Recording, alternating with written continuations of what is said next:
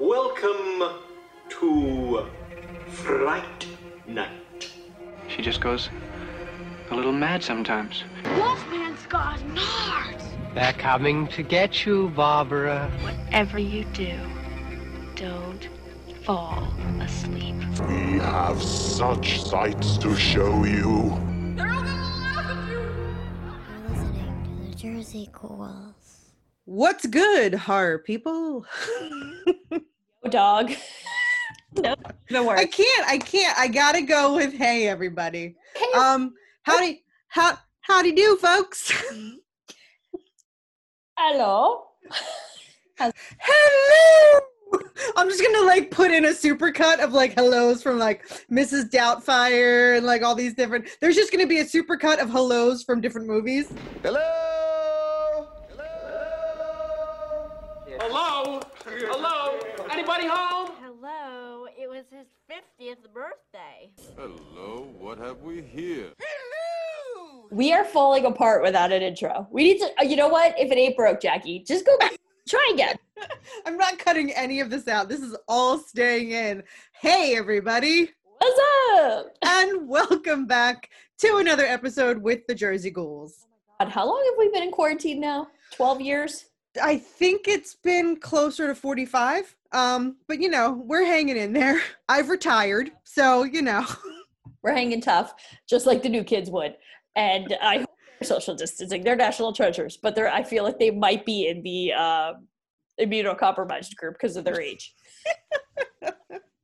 But yeah, so we have not seen each other in person, which has definitely irked my soul. But luckily, we are still recording via remote technology. So today we thought, in the spirit of the shitty quarantine, to keep it light. So we thought it only appropriate that we pick a couple soul-sucking movies to go with the soul-sucking times of our life. Oh my gosh.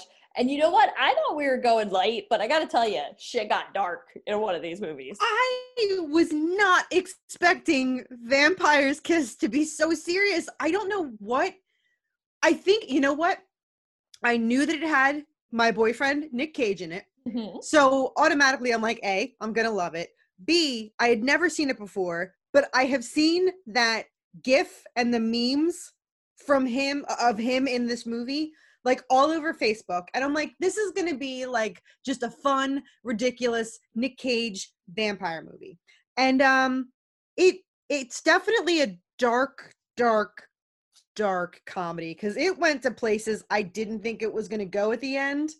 And I'm really sad to say that I wanted to like this so much more, but I don't know. My apologies to my fiance, Nick Cage. This one's not a keeper. Issue after this one. So tonight we're going to discuss two vampire films. Vampire's Kiss, which, yeah, I had never seen before either, so I was pumped at the opportunity. I was almost embarrassed I hadn't seen it. And also one of my favorites, Once Bitten, which, oh my gosh, I didn't do myself any favors by rewatching it for this. Let's start with Vampire's Kiss. So Vampire's Kiss is a 1988 film. Of course, a surprisingly packed stars in this one. Yeah. I didn't know that Jennifer Beals was in this movie. Pleasantly surprised because she is a fucking hottie. Oh, I love her. She floods the basement. I tell you what. She does. I'm telling you, I have never seen Flashdance. My real introduction to her was from The L Word on Showtime. Oh. I love The L Word. It's so fucking good. And she's just so pretty. And yeah, so for her being like the sexy vampire in this one, I was like, you can fight me. Yeah, I was here for it. So, okay, yeah. So as I mentioned, yeah, first time. My first thought was, man, do I wish I could like just head into the 1980s and just go to a few parties in New York City. Just a few. Because hot damn were those shits. Those shits were fucking lit, as my students would say. It made me think of Fright Night. Like, I love when movies have like the club scene and you've got everybody dancing and in their like 80s. I don't want to even call them 80s costumes because that's just what you wore in the 80s. You have your big hair and you have your 80s clothes on and you're just doing your 80s dance and you're jamming to the latest like techno vibes at the discotheque I love it. I know, I do. Actually, that's actually one of my notes for Once Bitten is to be rich in the 1980s. Like, I'm sorry, if I had the money and the ability to completely redo my house, I would absolutely redo my house like hella 80s from top to bottom. Like, I would love it. I would love it. Give me a spiral staircase, give me like the exposed, beams. Give me like the big, remember those big like the glass tiles that you make a wall out of? Like, give me all that. I want the extreme 80s house. Oh my god, I would live there in a heartbeat. Yeah. I love it. So this is going to be controversial. And I've been racking my brain here because I can't quite figure out Nick Cage, genius actor or just really crazy shitty actor? Look, my husband is extremely talented. Is he? I do. I think I had made the comment that his character, Peter, sometimes has an accent, sometimes he doesn't. Like, he talks just weird. And I went to the source of all knowledge, IMDb, and apparently he did that on purpose, because apparently when he's really laying it on with the way that he talks, it's generally around people of a higher status, and his acting choice was to do that to make himself appear more upper crust, more hoity-toity. Like, that's what he chose for his character, that his character would put on airs in front of people like that, which is why he would speak like that when he was around like the board members at work or things like that. I know, it's just, he reminds me of like I'm gonna say this, I think he reminded me of Trump on and off to the movie, like when he was putting on his like business guy, rich guy accent. Also, what a dick his character is. Oh my god, he was, poor Alva. Alva. Fucking heartbroken. I fucking literally can't with this movie. So little did I know that when we called this a comedy, and I don't know who out there, I hate that this film is considered a comedy, because it isn't even a dark comedy to me. Like, this one, dark fucking movie. Yeah. And I don't know if it's like maybe in the 80s this was funny and now it's not, or if I just don't have a sense of humor, be cringy shit and like jokes about mental health. But I didn't hate the film. I actually really enjoyed it. So it's interesting that you kind of felt like you were lackluster, because I did think it was a very interesting performance by him. I love the idea that everything he did was on purpose, because maybe he is just a really weird kind of cool actor, but it was such strange acting. Like, when he would laugh, he would be like, ha, ha, ha, ha, ha. And like, it just unsettled me, but not in the way I think the movie was supposed to unsettle me. Yeah, like I said, like his performance was cuckoo bananas enough that it kept me engaged. But I said before we started recording that overall, I felt that the plot was just kind of stale. And to be perfectly honest, it has a fairly similar plot to Once Bitten, and somehow that one makes more sense. And that one is more engaging, and that one is somehow more believable than Vampire's Kiss.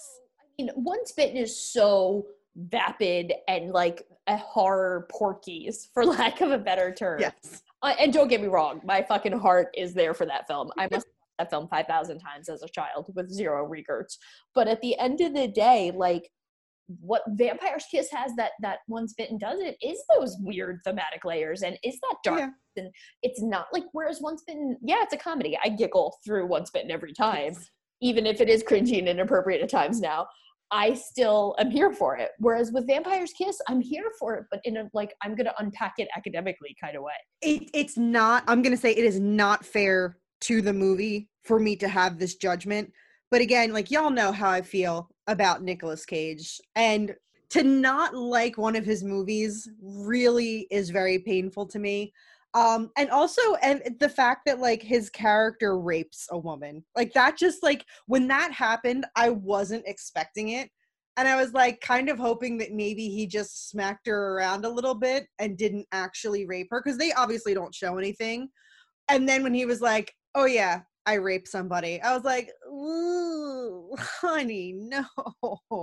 I wasn't prepared for that. And I don't know, it just, no pun intended, it put a really bad taste in my mouth. Like, I'm just, this, I don't know, like this one was just, like, you can see the seeds of Mandy in this one, like when he goes completely batshit and like destroys his apartment. Like, my first thought was Mandy. Obviously that's a little bit more fresh in my mind, so that's where my brain went. But yeah, I don't know, like I said, I felt like the story was kind of stale, and Plastic teeth? You didn't think that was hilarious? I found a lot of, well, yeah, like I said, his performance, it was Nick Cagey enough to keep me going. I think if his performance was like that of a normal actor, I probably would have been very bored by this movie. So at least his Nick Cagey-ness kept me there. Ran around with the goddamn plastic fucking teeth in. I was hysterical. When he called the therapist to get a sooner appointment, I need something here. Yeah, like it was really funny and dark and cool. So, all right, real quick, just in case you have never seen this movie, basically the premise is Nick Cage plays Peter Lowe, who is like this typical douchey, preppy, fucking work guy suit from the 80s. And he's like sleeps around all the time. He goes to a club, he picks up a girl, and she goes home with him and bites him. And so it winds up being, I guess, should we spoil it? I mean, it's from 1988. Yeah, I think we're safe to spoil it. He's not actually been bitten. He's just going crazy and, like, I guess having what he describes, Nick Cage describes as his character having a schizophrenic break from reality. He thinks he's been bitten by a vampire and that every woman he sleeps with is the vampire, when really he's just cray-cray. And it ends with this, like, haunting him in the middle of the street meltdown, and where he's fantasizing that he's having a normal life while he's really standing in the street like a kookaburra in the middle of New York City. And one of the things I've read about this film was that this came out right at the height of, like, the New York City anti-homeless movement. And I kind of interesting that it paralleled, like, this idea of, like, oh my God, there's a crazy guy on the street, walk around the other side of the street. It also, to me, there's an interesting, like, very 80s take on mental health issues in this film, because the therapist is so fucking terrible. Like, his fantasies, like, when in the fantasy, when she's like, oh, you raped a girl? It's fine. You were just getting your id out. Like, I was like, oh, touche, well played. Because really she was a terrible therapist. And not only was she a terrible therapist, but, like, the fact that at no point was anybody like, man, this guy might be having some mental health issues. Like, I really hope we'd now be at a point in our society where we would care. But yeah, for him to oppress and terrorize his Latino, no less, fucking secretary, and then culminate in a rape of her was so cringy. And to me, this film was like a really gross look at, like, the notion of, like, the human food chain. Because, like, people like him at the top, but then he falls to the bottom, and, like, really we're all just waiting to be victimized by somebody else. And, like, he even, like, when he calls her a CNX2, like, there's so much oof to his abuse of her. But then you could argue that the vampire is also abusing him and using him as like, and, like, he's kind of raped in a way by her. Oh, absolutely. I mean, when he goes in that scene, when he's talking to his secretary, Alva, and he's saying, like, no one else can do this job because basically you're at the bottom of the barrel. And even if somebody, you've been here the least amount of time, you're at the bottom of the barrel. Like, this is the shit job for the shit person, and you are that shit person. I love the idea of the food chain, because that's both, metaphysical and, the reality. When you think of vampires, they prey on the weak and they drink their life force, basically. And he definitely drained Alva's life force, just by being a complete and utter shitbag. And then by raping her, he, took the last scraps of her. I know. And it was such an 80s representation of how people would be abused by white men in power and then not believed. Oh, wait, still happens. Yeah. But back then, especially, like, you see her being like, I can't go back there, man, like this guy. And people are like, it's fine. Everybody has a shitty boss, you know, like, and it was a culture of consent to bullshit like that. And really, he gets his comeuppance, you know, like, he is absolutely in my head a villain. Yes, he's victimized, even though, if nothing else, by his own deteriorating mental health. But Yeah. I don't feel a fucking lick of bad for him, because even if those things were all side effects of his mental break, he was still such a scumbag in his right mind. You know what I mean? Like, he was such a shitty. The scene where they're all sitting around laughing about the fact that he chased her into the bathroom and terrorized her was, to me, could still happen today. And that's the part that pissed me off the most. And that's what made me feel like this film might be worth a little more to me than just, you know, like, I was like, oh, there's on these bones, you know, like, I thought these were both going to be like totally throwaway goofy movies, but this film had a lot of layers to unpack. And yeah, which is, I think, probably why it was the shock to my system, because it wasn't the movie I was expecting, but it's the movie that I got. But it was also still a really good Nick Cage crazy fest. Like, yes. That you didn't respond more to that. Yeah, well, like I said earlier, that's what kept me engaged in the movie. If I think if anybody else played that role and it wasn't at that level, I probably would have been like, like lukewarm to the movie. Like, at least I got he spent Nick Cage running around like a loon. Also, real quick, there's one scene where background actors really, to me, stole the show. I am so here for the mimes that lived and hung out in front of his building and beat the crap out of each other. Like, domestic squabble between two mimes. Right? Who's like, guys, you know what we should sprinkle in, like, in the scenery? Let's get two mimes in here and let's pretend they're beating the shit out of each other, a male and a female. Like, so my question to you is, when they were writing and filming this movie, how many pounds of cocaine was consumed? Literally, just in my head, there was just a mountain in the middle of the writer's room. Like, here's the writer's table. Here's a mountain of cocaine. Here they all are with, like, their big straw, like the big loop-de-loop one, just right up. Because I gotta tell you, this film is bonkers. And to me, in all the right ways. Like, I would rewatch this. And yeah, I thought it was very funny. I thought, oh, fun fact, did a little research. He actually caught that pigeon in real life, and then he was like, he really thought that scene was like the height of his acting chops. Like, he bragged about it for years, because he was so proud that he physically caught a real pigeon in New York streets. Number one, that was not a stage pigeon. That was a real pigeon. Let's just hope it made it home in one piece. Number two, that mechanical bat that flies into his room. Oh my God, I could watch that thing all day. I think you could buy one of those at the dollar store at Halloween time now.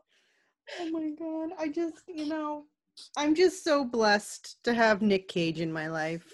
You are blessed. We are all blessed. I'm actually really excited that he's going to play the Tiger King. I really am. Oh my God. I'm so excited. And then also, I thought one other thing I wanted to mention that I thought was kind of cool was in the cringy club scene, right? Mm-hmm. How does he kill? I have a question.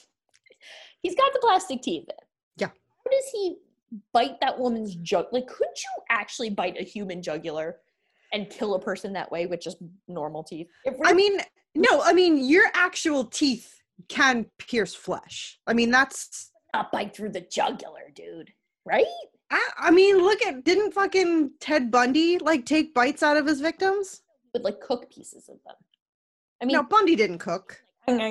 He would bite off chunks of flesh, but he... Yeah, I don't know. I imagine if you try hard enough, maybe if you go in from the side and use your canines. I don't know. I personally have never bit anybody. No, me neither. Yeah. So a little. I don't know. Maybe those cheap plastic vampire teeth are more bang for the buck. I just don't know why he didn't go with the fancier ones. It's not like he couldn't afford them. He didn't have any money on him because he paid for the cab, didn't he? Wasn't that the thing that he paid out the money for the cab? That's why he didn't have enough on him? Yeah. What a fucking jerk character. But like, why would a yuppie like that not have like the Black American Express card? Not Rob Lowe. What's the other Judd Nelson? One of those guys. One of the Brat Packers was supposed to be Peter Lowe. And I gotta tell you, yeah, this movie, we wouldn't be talking about this movie right now if it hadn't been Nick Cage in my Real, yeah. Nick Cage often cites that De Niro and a bunch of other people who have played monsters, Jack Nicholson and Wolf, De Niro and Frankenstein, all got their motivation for their monster by watching him in this film. Because that's how great his performances are. I love how crazy he is in real life too. I really do. I could read quotes of him talking about his movies. He also brags about the fact that Jennifer Beals was thoroughly skeeved by him and weirded out by him in real life while filming, and she never spoke to him off camera. Good call, girl. Good instincts. Trust those, girl. They'll serve you well. Oh, God. So he brags about that, though, which I think is hysterical. Yeah, this film was not, we were going to go with light, fun vamp movies, and instead we got this. And instead we get rapey Nick Cage. Rapey Nick Cage, both as victim and as aggressor. Yeah. Was it? It just continues, man. It wasn't riot like I expected. Hilarity did not really ensue. I mean, again, we keep talking about it, but like, yes, his performance was funny. You know, when he had the plastic teeth in, when he was having his conversation with the therapist at the end of the movie, you know, destroying the apartment, all like that. Oh my God. I don't know. The imaginary girl that the therapist sets him up with. Oh my God. Like he fights with her and he kicks her out. Like it's beautiful. Oh, I see. I think there's a lot of dark now that we're talking about it. Maybe there's more dark humor than I give this film. Maybe actually one of my favorite and what I think is the funniest thing is how he flipped his couch over to kind of mimic the coffin, where he like actually had it propped up on some books so he could like mimic the coffin opening and closing during quarantine and see what happens. I would love to live under there. Anything else about this freaking bonkers fest that was Vampire's Kiss? No. My apologies to Nick Cage that I don't love this one. I love you, but I don't love this one. Crazy. Very crazy. I enjoyed it. All right, so on to, dare I say, a national treasure of a film. It's so, no, seriously, this is like, I love your description of like the horror Porkies, because Killer Clowns was that way, and this movie, like, maybe it was that scene when everybody's like making out in the cars that like makes me equate it with Killer Clowns. But this movie, I feel like, is such an underrated, like, fun 80s vampire movie. 100%. And do you think it's underrated? I think it's just rated enough. I don't know. I feel like people think it's too goofy because they see Jim Carrey and they instantly think of like goofy, bendy, you know, Jim Carrey being like overacting Jim Carrey. And to be perfectly honest, he doesn't do a lot of that classic Jim Carrey overacting in this movie. And the one scene where he kind of does really, there's a scene when he's at his girlfriend's clothing store where you see little bits and pieces of the Jim Carrey to come. Mm-hmm. But like in that scene, he's trying to make her laugh. So it's very warranted and justified that he's being a goofball. But I think his performance is really great in this one. And I do, like I said, I feel like people write this off as like a stupid Jim Carrey movie. And I really don't think it is. I think this is like a fun 80s movie. And it's a pre-Jim Carrey movie. Like, yeah. I loved this character before, like, I even put two and two together and realized Jim Carrey was the character from this film.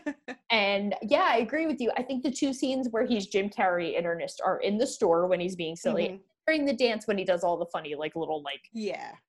Okay, so I'm going to admit that it takes a lot for me to not let the cringe factors in this film get me down.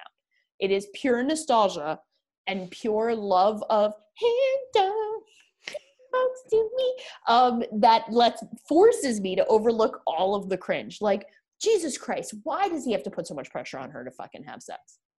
Like, you're a dirtbag, man. Then you don't get it, and you go into the city and pedophilia bang Lauren Hutton, and then she takes you back. Like, no, Rob, girl, you could do better. Yeah. That's it. And now I'll be fun. I promise. No, you know what? I have my note is the fastest way to get into a girl's pants is through peer pressure.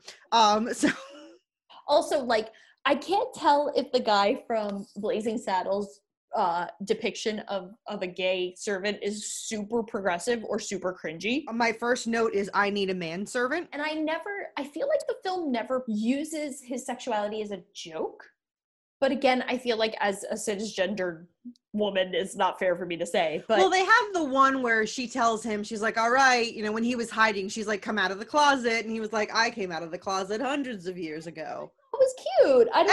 Yeah, no, and I love that. I absolutely love that, like, he is her, like, makeup artist. Like, he is the mirror for the, I was gonna say, it's never one of those, like, where he's like, oh, look at me, I'm gay. But he kind of does. Well, he's very flamboyant, but I don't think it's a tool of laughing at him. I think it's just the character. Yeah, it's definitely not, I'm gonna agree with you again. As a white cisgendered woman, like, I can't say that it was like an offensive portrayal. It wasn't a satire of a gay man. It was either. I literally, my note is, I think it's a progressive depiction of a gay character. And then in parentheses, I'm like, kind of? Like, literally, I feel like I need like an official judgment on that. But I love this character. Like, I loved, Sebastian's always been one of my favorite characters. And when I was little, because I watched this movie so often, I don't even think his sexual, like, to me, why I think this was okay is because it normalized homosexuality for me. And he's a servant of a vampire, so maybe it shouldn't have been, oh, that's normal, but he was never the problem. Like, having a vampire was fine. It was like, I liked that it was, the other cringy thing was the gay sex scene, but that's such an 80s, like, I'm not excusing it. Right, yeah. That was also a very cringy 80s scene. I really wish the clown place existed in real life to eat at.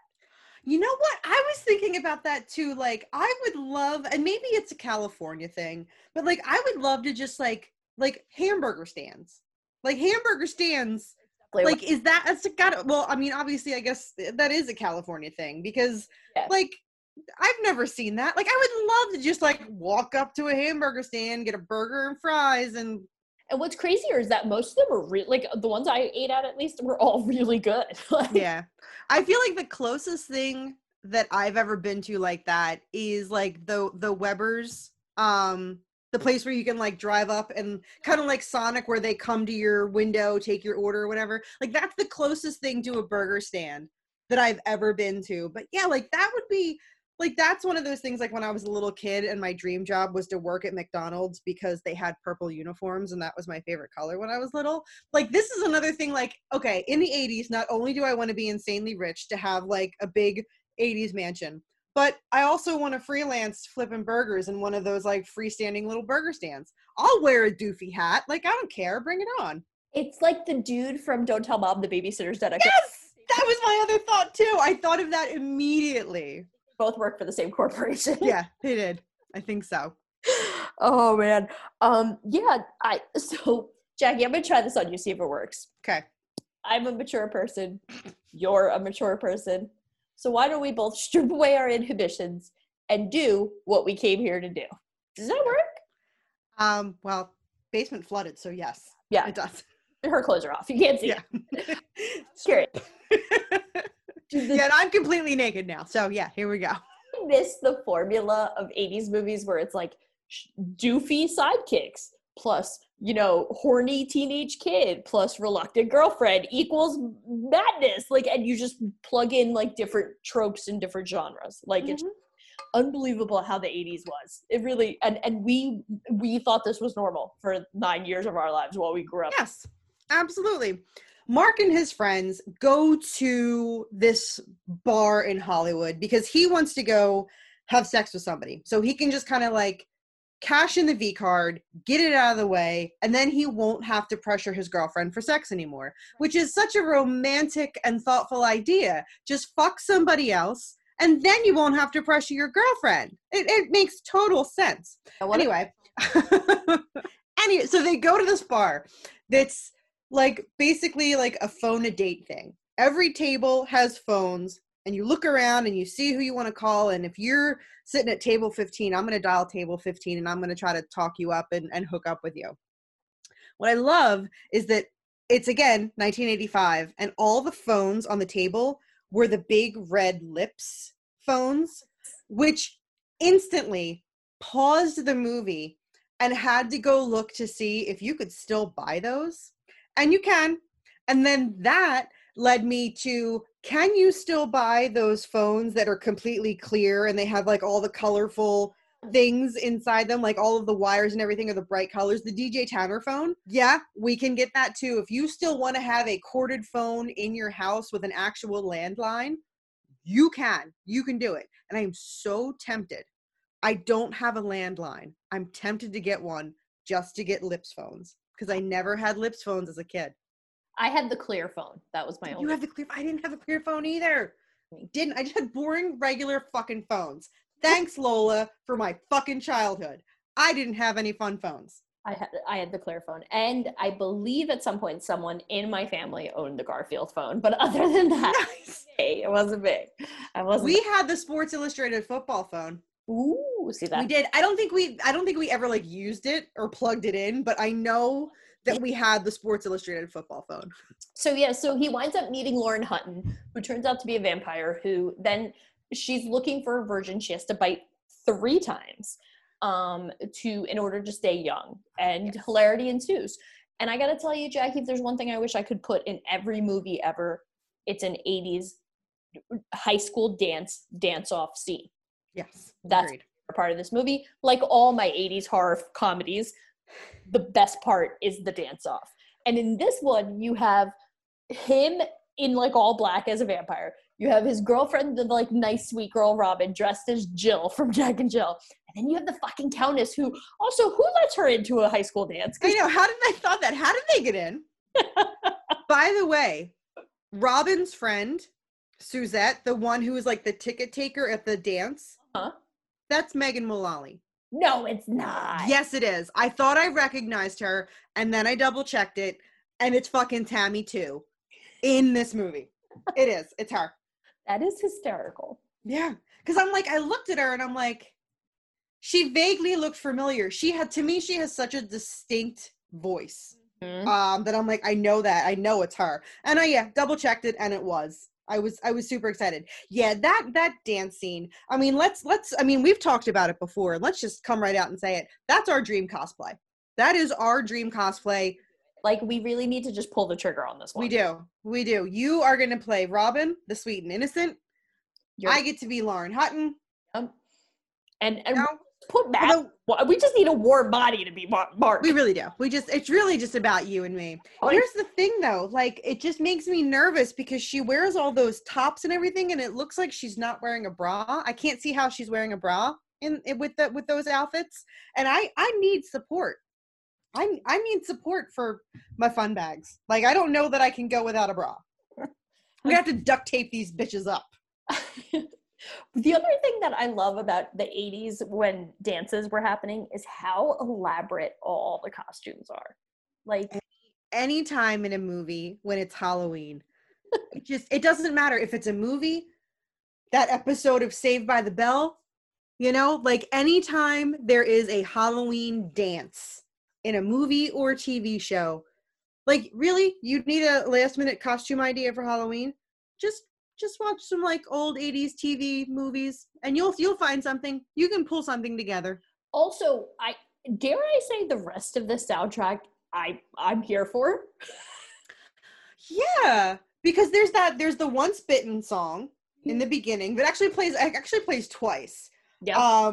I think that I had read that the band that's playing at that dance is the band that also did that theme song, and the same people that do Hands Off. Well, you're correct, and they do most of the soundtrack.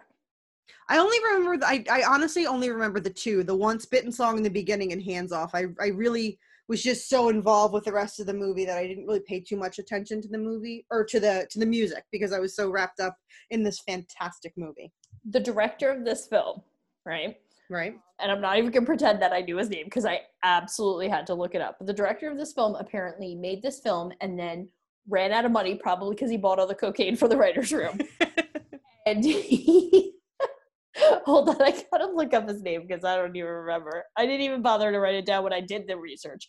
Howard Storm, who Okay. might remember for his work on Nothing Else Meaningful. Okay. That's a good one. I like that. I actually have the box set of Nothing Else Meaningful. Was PA number 4. Oh, that's not true. He directed 4 episodes of Keenan and Kel, the TV show. Yeah. But anywho, he literally made this movie. And then while it was like in the movies, ran out of money. Again, obviously, I'm not going to speculate. I don't want to, and started working at a video store. It comes out on video. And he tells this story all the time, apparently. But he's working in the video store. A customer comes to return Once Bitten and goes, Jesus Christ, I hope whoever wrote this movie and directed it never writes another movie again. And it was him. How crazy is that? How crazy is that story? Oops. My bad. I mean, they're not wrong. But I don't know. I think it's I don't know. Like, I will continue, cringe or not, I will continue to defend this movie as I think it's a good movie. I think it's up there. Like I said, I feel like this is an underrated movie, an underrated vampire movie. I mean, I look at this movie and I take it for what it is. It's a Porky's-esque, you know, it's the teen sex movie of the 80s. It's in that genre. It's a teen sex movie. It's a goofy comedy.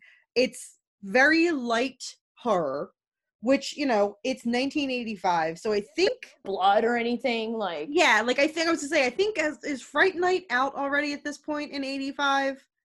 I think that's like, I feel like there's, you know, we've had a lot of, I mean, we've had the same. Okay, yeah. I mean, in 1985, we've had a couple of Friday the 13th movies. We've had Halloween. We've had Nightmare on Elm Street. So to have this horror comedy happen, I think it was placed very well in a lot of the more serious slashery 80s horror. Yeah, that's fair. When you put this up against like The Lost Boys and Fright Night, and like it's clean fun compared to those films. It is. Is in earnest. It's a nice palate cleanser for the more serious things, and you still get your horror. You still get your dose of horror because, I mean, it's a vampire. So in essence, you know, it was funny. I was actually talking to somebody at work today, and they had asked me because they had never seen Army of Darkness, and they said, "Is Army of Darkness a horror movie?" I'm like, well, it has skeletons in it. So technically, yes. I said, but really, like, that's just an out-and-out comedy. And I feel like I could say the same thing about Once Bitten. That Once Bitten is definitely more of a comedy. We'll call it horror because there is a vampire in it. So it can be, what's the term, shoehorned into the genre because of that. But I think above all, this is a comedy. And I would be remiss if I didn't point out that there is also some cringy, blurry consent issues in this film. But I would also argue that I don't care because I love it and I'm nostalgic for it. Well, you know, in the laundromat scene, when the two doofy, horny friends go to the laundromat to hit on the girls, and I guess the more shy one hits on the one girl, and she puts him in a dryer. So, you know, you got some female power going on because she said no and she meant it, and she put him in a dryer. Yeah. She right. She did put him in the dryer. Also, the ultimate theme of this film, if I'm correct, is have sex to be safe. Like, because at the end, in order to save themselves from the vampire, they're forced to have a very quick quickie in a coffin.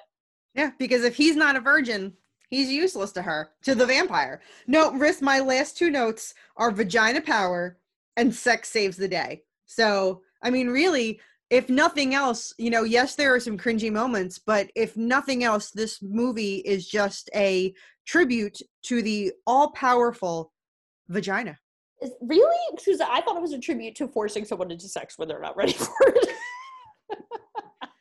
No, I think, you know what? I want to say that the character of Robin, she's strong. She had said, when they were discussing at the tree, she said, look, I want to do it too, I want to do it just as much as you do, but I just don't feel that I'm ready. And like when I'm ready, I'll know. And then, you know. But was she ready, or was she just like, well, shit, I gotta save this guy's life? I don't know. I would like to think it was a little of both. Oh, and especially for the fact that she went in for round 2. That part I do find empowering when she's like, it was awesome. I'm gonna fucking go back for round. Yeah. Well, and especially because again, like there was the line that like when Lauren Hutton was like, you couldn't have had sex. It's only been a minute. And it's like, okay, no, it clearly was. Yeah, you had sex. It's only been a minute. So I do like that, you know, Robin didn't get hers yet. And she wanted hers. So round 2. Yeah, I don't know. Like I do look at it as, you know, and then at the end when the two like weird horny friends, like the two female vampires kind of trap them. Like, yes, there are definitely some cringy moments, but I think in the end it's turned around where, you know, female saves the day. Robin is the hero. If it wasn't for her vagina, Mark would be fucking dead. That's a feminist hot take, Jackie. I like it. Boom. That happens sometime in Monogam. I'm in.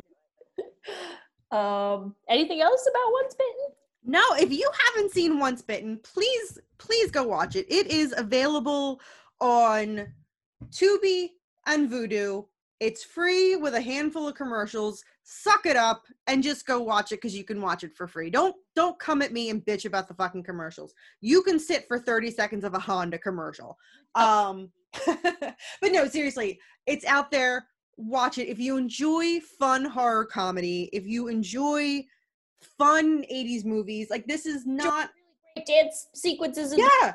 Oh my God. Like seriously, this dance sequence, like Robin, the actress that plays Robin is such a good dancer. I agree. There's cringy moments because again, she forgives him very quickly and apparently they've been together for years and I don't know. It's just, I'm not going to judge her or forget. Yeah. You know, no judgment because at the end, again, if it wasn't for her vagina, Mark would be a fucking vampire and the day would be lost and the vampires win if not for Robin's powerful day-saving vagina. And there are some legitimately funny lines in this film too. Like I love the line where she's like, can we just try the doors first to see if they open before we go crash? Because like all the vampires are like in a typical montage scene or like chasing the victims through the castle and they're destroying everything. They're coming through like stairs, they're breaking doors, and she's like running around with them too, like a very Scooby scene. And she's about the young vampire's about to break a door and she's like, wait, can we just try a door before we break? Like, I just thought that was legitimately. No, there's the writing. Like, again, the writing isn't, you know, there's no Academy Award for this one, but there's some funny lines. There's some wit. Again, you have to recognize it for what it is. It's a teen sex comedy of the 80s with a bit of a horror twist. It's fun. It's fun. You got to go see it if you haven't seen it. All right. Anything else before? That's everything I got. I wish I could promote something, but literally everything in our lives was canceled. So yeah. So just sitting around some more, staying safe. Yeah. What did I say last time? Go find a stranger and put their fingers in your mouth. You first had your Fred Rogers moment where you were like, that's right. Everyone, stay safe and stay happy out there. It's not easy to be, and you know we're gonna stay really positive here at the Jersey Ghouls, and then I busted your child. First of all, don't make me sound like Nick Cage, okay? Because I didn't sound like Nick Cage when I said it. I didn't. No, and then you got belligerent, and then you wished all of our viewers to go lick things. Let somebody cough in your mouth. Fucking grow a pair, okay? Fucking do it. Do it. Social distance. Be safe. Make good choices. make good life choices. So we hope you guys have enjoyed our vampire adventures. Do the thing. Find us on social media. Find us on your favorite podcast app. Hey, we're going to try to get on Spotify because we realize we aren't on Spotify and we know that's like the hip happening spot for podcasts these days, apparently. So we are going to do our best to get ourselves on Spotify. So you can find us there soon as well. If not already, because this episode is probably going to come out a couple weeks after we recorded it, but whatever, that's fine. We love you. We will talk to you guys later. Bye-bye.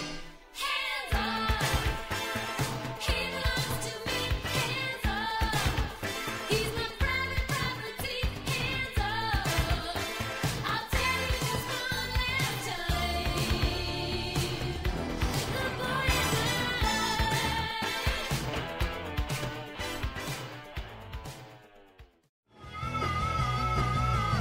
You're listening to the Geekscape Network.